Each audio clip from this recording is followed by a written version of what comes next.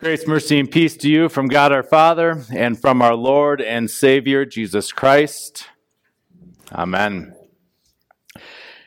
So, if you're visiting with us today, let me catch you up a little bit here. We are in a series that we're doing through the season of Lent called The Gospel in 7 Words. And so, typically, throughout history, when the church thinks of the season of Lent, that's that season from Ash Wednesday to Holy Week and beyond, right into Easter. We think of that as a season of preparation. 40 days, we typically say, reminding us of the 40 days that our Lord Jesus spent in the wilderness, fasting, being tempted by the devil as he was preparing for his ministry on earth. This is a time of preparation for us as Christians to celebrate and to commemorate the most important week in world history. Holy Week. And I say this not just because I'm a follower of Jesus, although I am.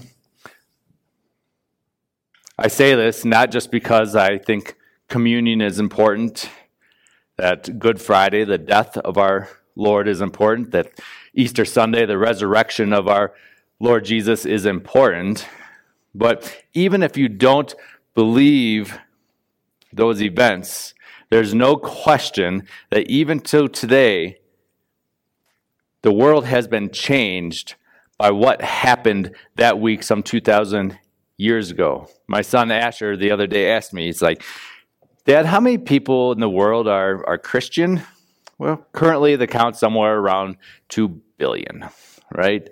2 billion people that profess Christ as Lord. So Jesus and what the events of that week, Holy Week, certainly impacted history.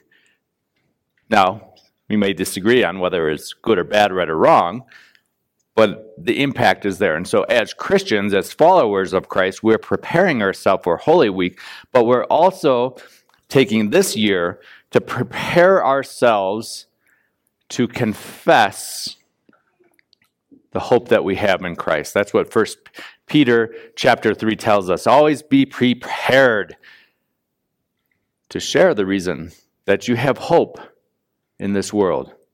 And our hope as Christians is in Jesus Christ. Now, of course, when we think about being prepared to confess, prepared to speak the gospel, it can be a little bit intimidating for some of us. Most of us don't have the job of standing up here in front of people and telling people about Jesus every week. And so that's fine.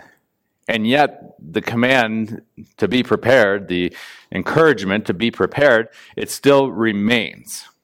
And so what I want to do during these few weeks is to think about how do we be prepared? My job, if I were to refer to it that way, is to prepare you to be prepared. And so that's what we're going to do. The gospel in 7 words. One thing that came up last week, and I think was a good point, and I thought about this a lot, was why 7 words? Now, there's nothing theologically significant about the gospel being shared in 7 words. Let me make that clear. It's, in a sense, arbitrary.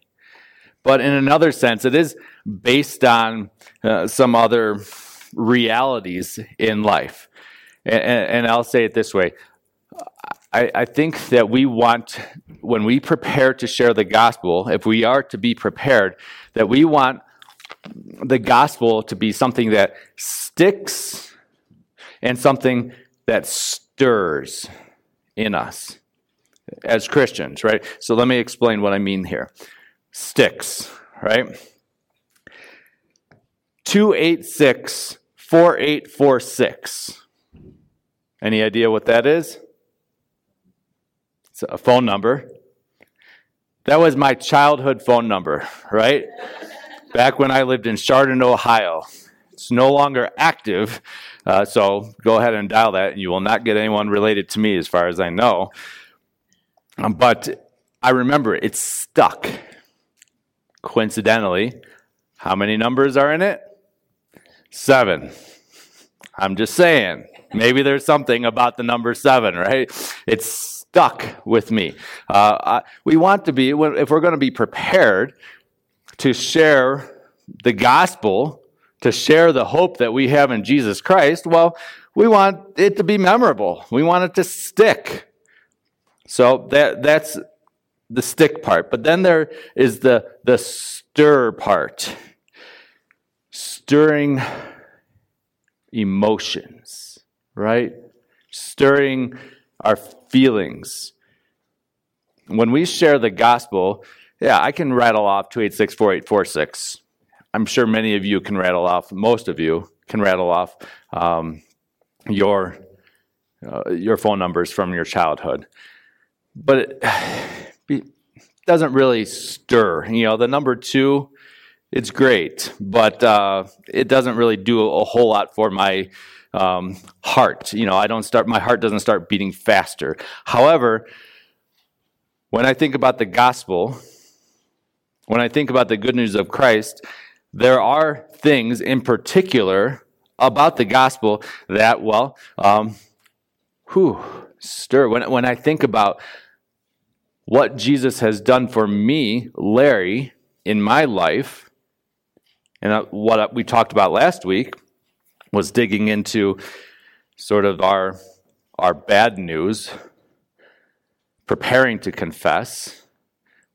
Thing that I really came away with from that time was, I don't deserve anything. And yet Jesus gives me everything. See, that when I really think about that, when I think about my childhood and how much has been given to me in life, and my parents and the love of my mom and dad and childhood home and going to college and things that led to me being able to stand up here, I didn't deserve any of it. And yet, Jesus gave it to me. That speaks to me. When I start thinking about it, that makes my heart start to beat a little faster. So we want the gospel that we're prepared to share with people.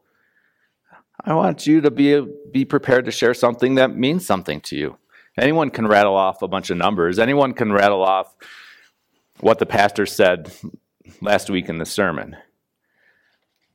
But the gospel is for you. And so in a sense here, I want to be talking about your gospel. Not that the gospel, there's the universal gospel, right? It's true for everyone, but I want us to be prepared to speak about what has impacted us. Sticks and stirs. Make sense? Now, as we think about sharing the gospel, I would say, is like a jewel, a diamond. Fits with weddings and whatnot, right? But as you look at a diamond, it's beautiful, but as it turns and as the light around it in the world shifts, different facets really gleam and glitter, right? I don't know. It's more brilliant. It's where the light really reflects and catches your eye. I would argue that the gospel is like that. It's one jewel, if you will. But for each of us, different metaphors of the gospel sometimes speak a little bit more poignantly, a little closer to home. All right? And so that's why after a particular sermon, one person can kind of walk out, shake my hands, give the obligatory, "Great sermon, Pastor." And then another person can say, "That was the best sermon you've ever preached. It really spoke to me." And then another person can say, I'm not sure about that, but we'll leave that part to the side. But do you understand? Like, I have half the duty at this point, in an earthly sense, to preach the gospel. And I require the Holy Spirit to do so faithfully and to do so in a way that honors God and to do so as creatively and impactfully as possible. But there's the other half of the reality, like you are just in different places in life. Some of you are walking through different tragedies. Some of you are going through different celebrations in your life. Where you are is going to impact how the gospel connects with you, right? And so this is my super long introduction for today. I want to take a minute, though, just think about what are some of these metaphors of the gospel, just to get our creative juices going a little bit. Darkness and light. Death and life. See, different metaphor, different images that are used there. Captivity and freedom. Lost and found.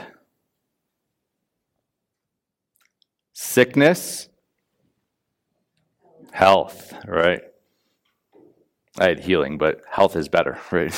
So either way.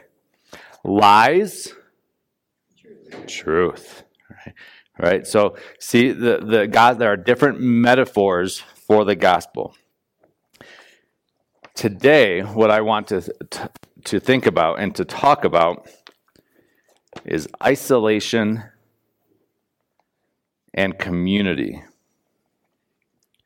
Let me read for us from Psalm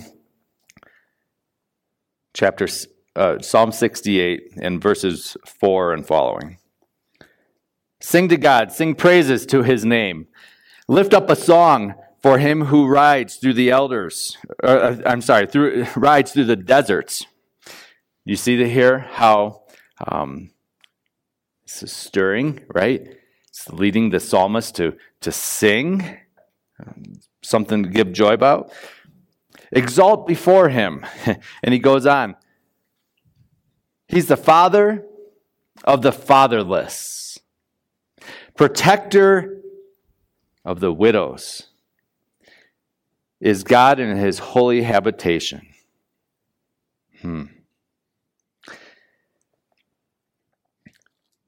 Father of the fatherless, protector of the widows, those who have lost community, whether it be a parent, whether it be a spouse, those who have lost some sort of community in their life.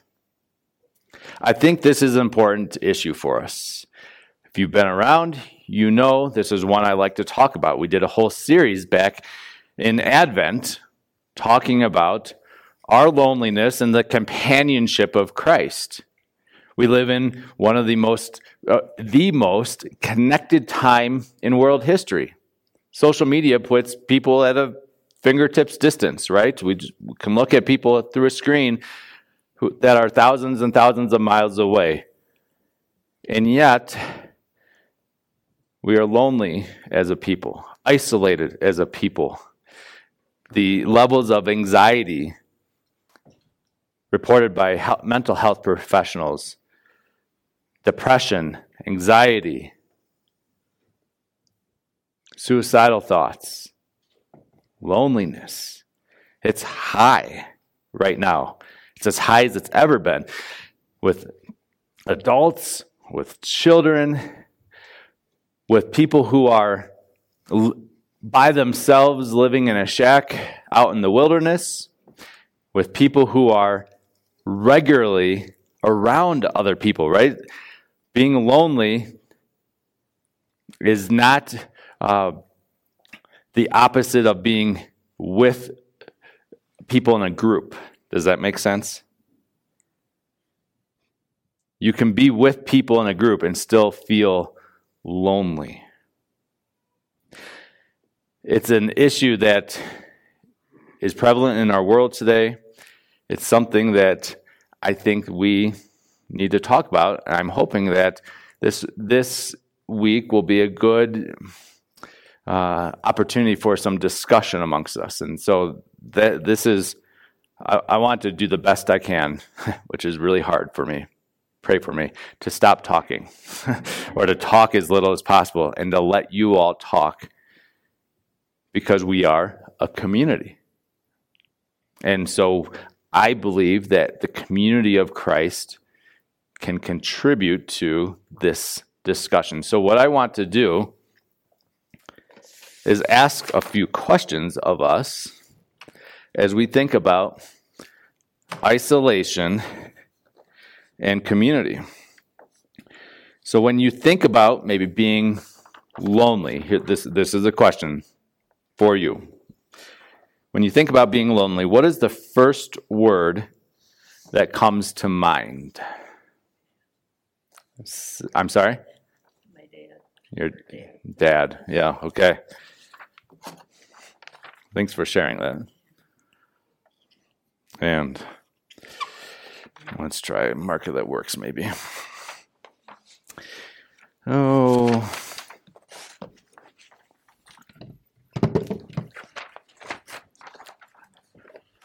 In case this happened, I brought a whole container of markers, so I'm sure one of these will work. So Dad, and can I ask, is it, are you missing your dad, or is your dad lonely right now? Yeah.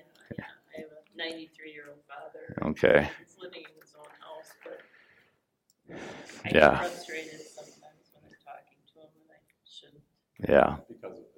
Because of his loneliness. Yeah, right? 3 or 4 times a day he calls. Yeah. Good word. Makes me think of my grandma that I need to call her this afternoon, right? So, Chris. Fear. Okay. So isolation, loneliness makes us think of fear. It's scary to be alone sometimes, right?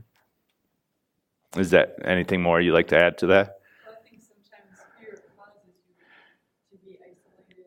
Oh, I see. Yeah. Okay. Yeah. Very good. So isolation can cause fear, but fear can also cause isolation, right? It's fear of the unknown, fear of those scary people, whatever. I mean, another thing, thinking about isolation today, we're,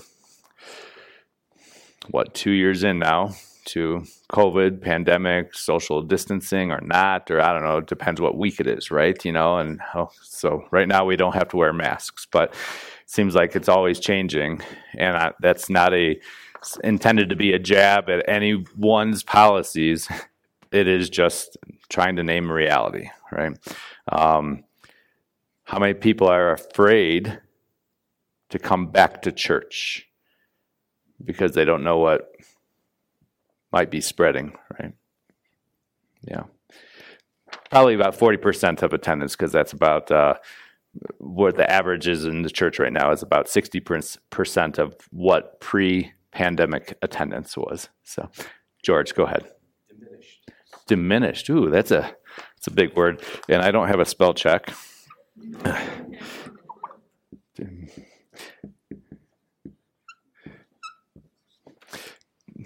Can you elaborate? Sort of becoming insignificant. Where you once were heard, you're not heard now. I'm like, literally, as you're speaking, I'm getting tingles here. Yeah, because that's one of my fears, is that, God forbid, anyone think I'm useless, right? Like that's a fear of mine, right? So yeah. Good. Jennifer. You guys are, this is not challenge the pastor, right? Despondent.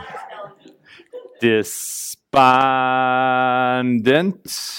that, I don't know, close? Yeah.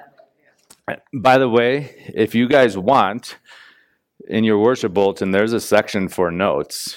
If you want to jot anything down or fix my mistakes or whatever, I think there are pencils in the pew racks, and you can do so as you're preparing to confess yourself. So, despondent. Can you tell me more?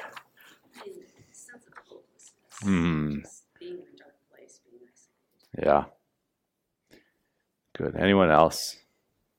Naomi. Sharing someone else's thoughts. People with disabilities or Ah. at home being lonely and isolated because of that. Yeah. While others go on with their lives. Can I put a word down here? This is what I would say. Shut-ins, right? Something that as a pastor, don't do a whole lot of up here. Actually, haven't ever done one up here. But down in the Front Range, we had 1 or 2 days a month that were devoted to shut-in visits, right? People that couldn't easily get out, get to church, and we take communion and that sort of stuff, right? So, it's for me, it's both sad and scary. Sad because I've seen the loneliness in people's hearts and faces, but also scary, like, is this a picture of my future at some point? Yeah.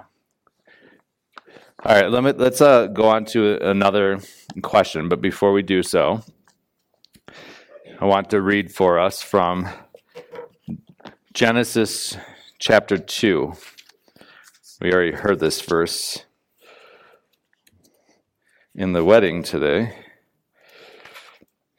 Genesis 2, verse 18. Then the Lord God said, "It is not good that the man should be alone. I will make a helper fit for him." This was during creation, right? Everything was perfect. Everything after every day, 6 days of creation, the Lord said, and it was good, and it was good, and it was good. This is the first time that he says, not good. Not good for a man to be alone. That's the first thing that God refers to as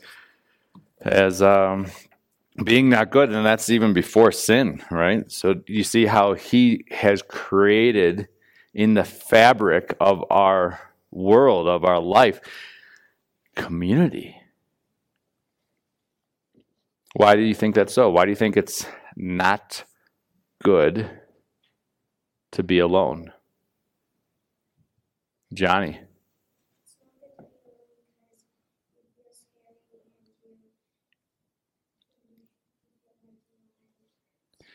It's scary. Oh, man. Yeah, I know one of the most heartbreaking things for me as a parent are those times that one of my kids come home from school, had a rough day, and no one would play with me today, right? And they're just broken, like the feeling of no one likes me, I don't fit, or whatever, whether it's true or false, whether it's just a fleeting or a reality, or whether it's something that's just persistent. Yeah, absolutely. Really good. So anyone else, why is it not good to be alone? It goes back to that word you're talking about, isolation. Isolation, right? You ever notice, like, I'll say this, when I'm by myself too much, the things I think about get weird, right? like I start making up conversations in my head that wouldn't ever happen except if everything possibly went wrong one day, right? And yet I'm still, I prepare for defending those kind of discussions or those arguments instead of preparing to defend the hope that we have in Christ, right? So, yeah. Isolate. Do you want to say anything more? And then, the other part of that is it's support if you have somebody here with you, which then makes you a more loved person. Yeah. So having someone with you helps to make us whole. Right, Patricia? And having someone in scripture says that one falls and someone falls. Yeah, right. On the positive side, I know personally that having someone else doubles my joy. Okay, so both very pragmatically, like if you're with two, if you're out in the backcountry and you're skinning up Buffalo Mountain and you fall, I'm just saying that one time I heard that some guy did this, right? It's helpful when your friend Brandon is there to pick you up, right? And to say, hey, Larry, maybe you should try this or that, right? There's a lot of wisdom in that, but also, joy, right? Like that, and I want to push into that, but I'm going to leave the joy discussion for a little longer. John, go ahead. It's better to give than to receive. Okay.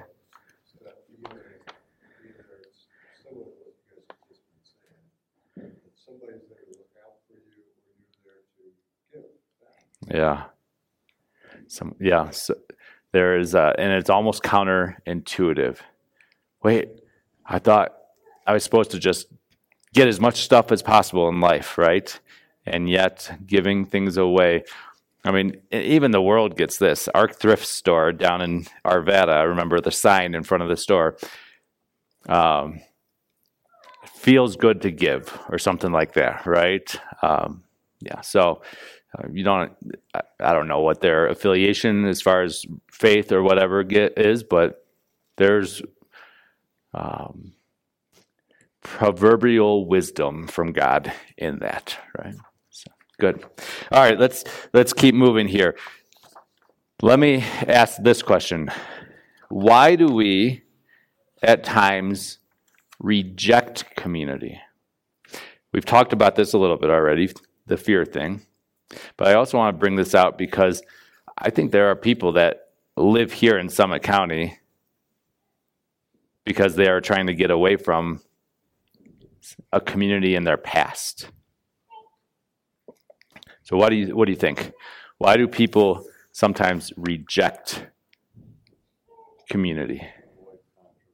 Avoid controversy, right? Avoid conflict.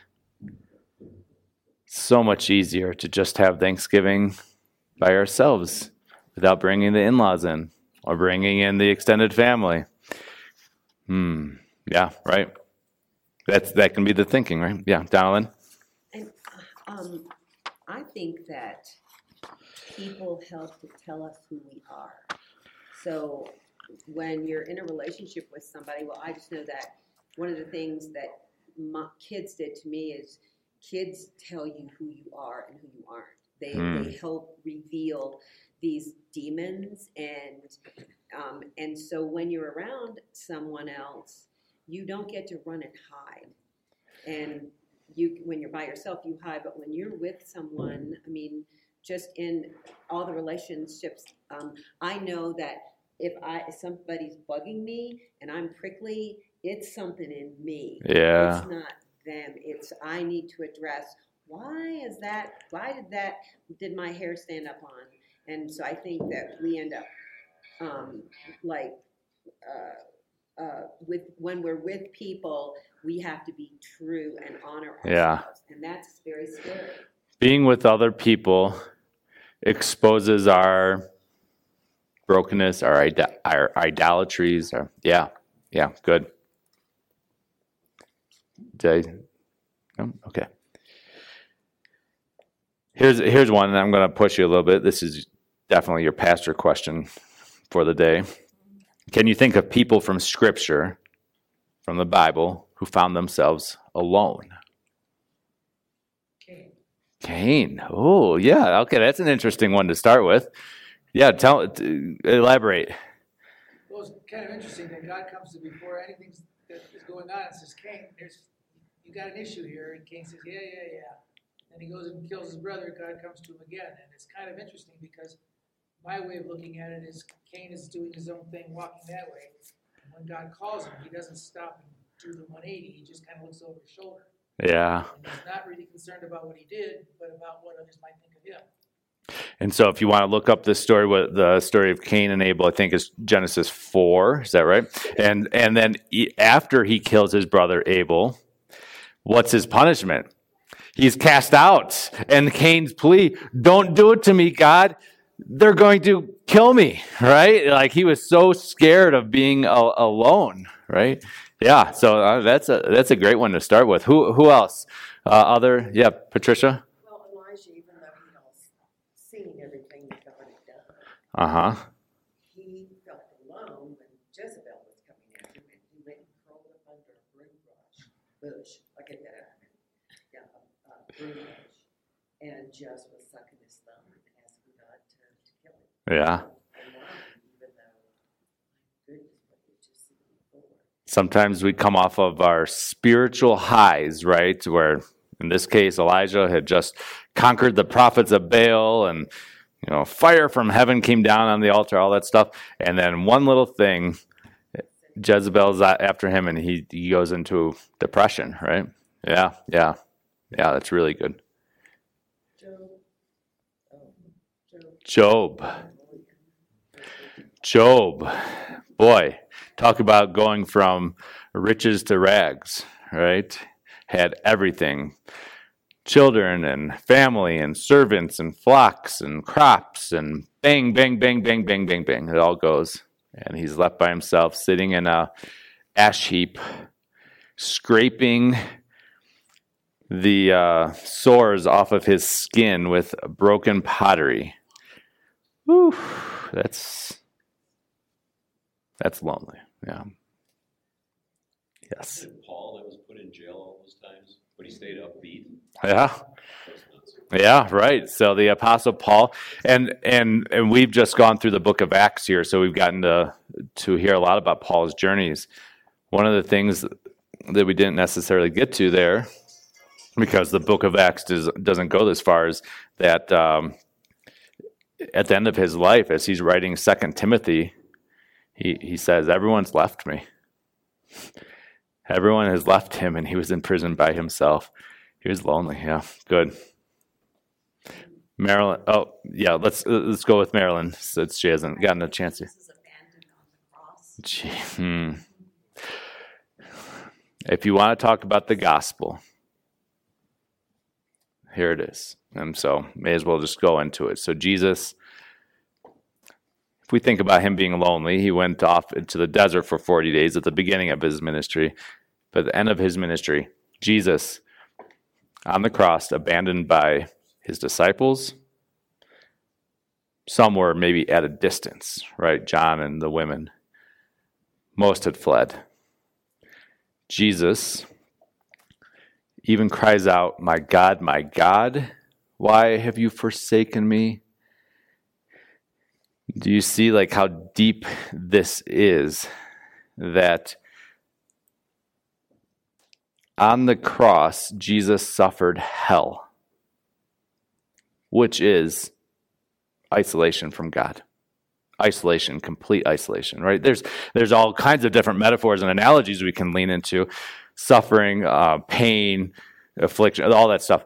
But he was on the cross suffering, not merely as an example to us as to how we ought to suffer well, although certainly that, but as a sacrifice for you. As a sacrifice, he took isolation and loneliness fully, completely. I mean, even making Job's isolation pale in comparison. Job was at least able to pray to God still. He took that so that you can have community forever. Here's the gospel in 7 words that I came up with for today.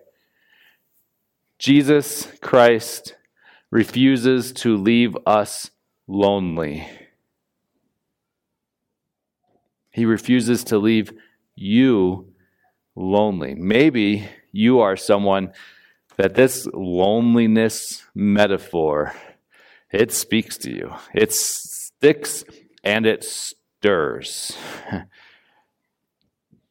Know this, that we here today are merely members of the body of Christ. And we're so glad to have you in our community with us. Because we know that Jesus is here.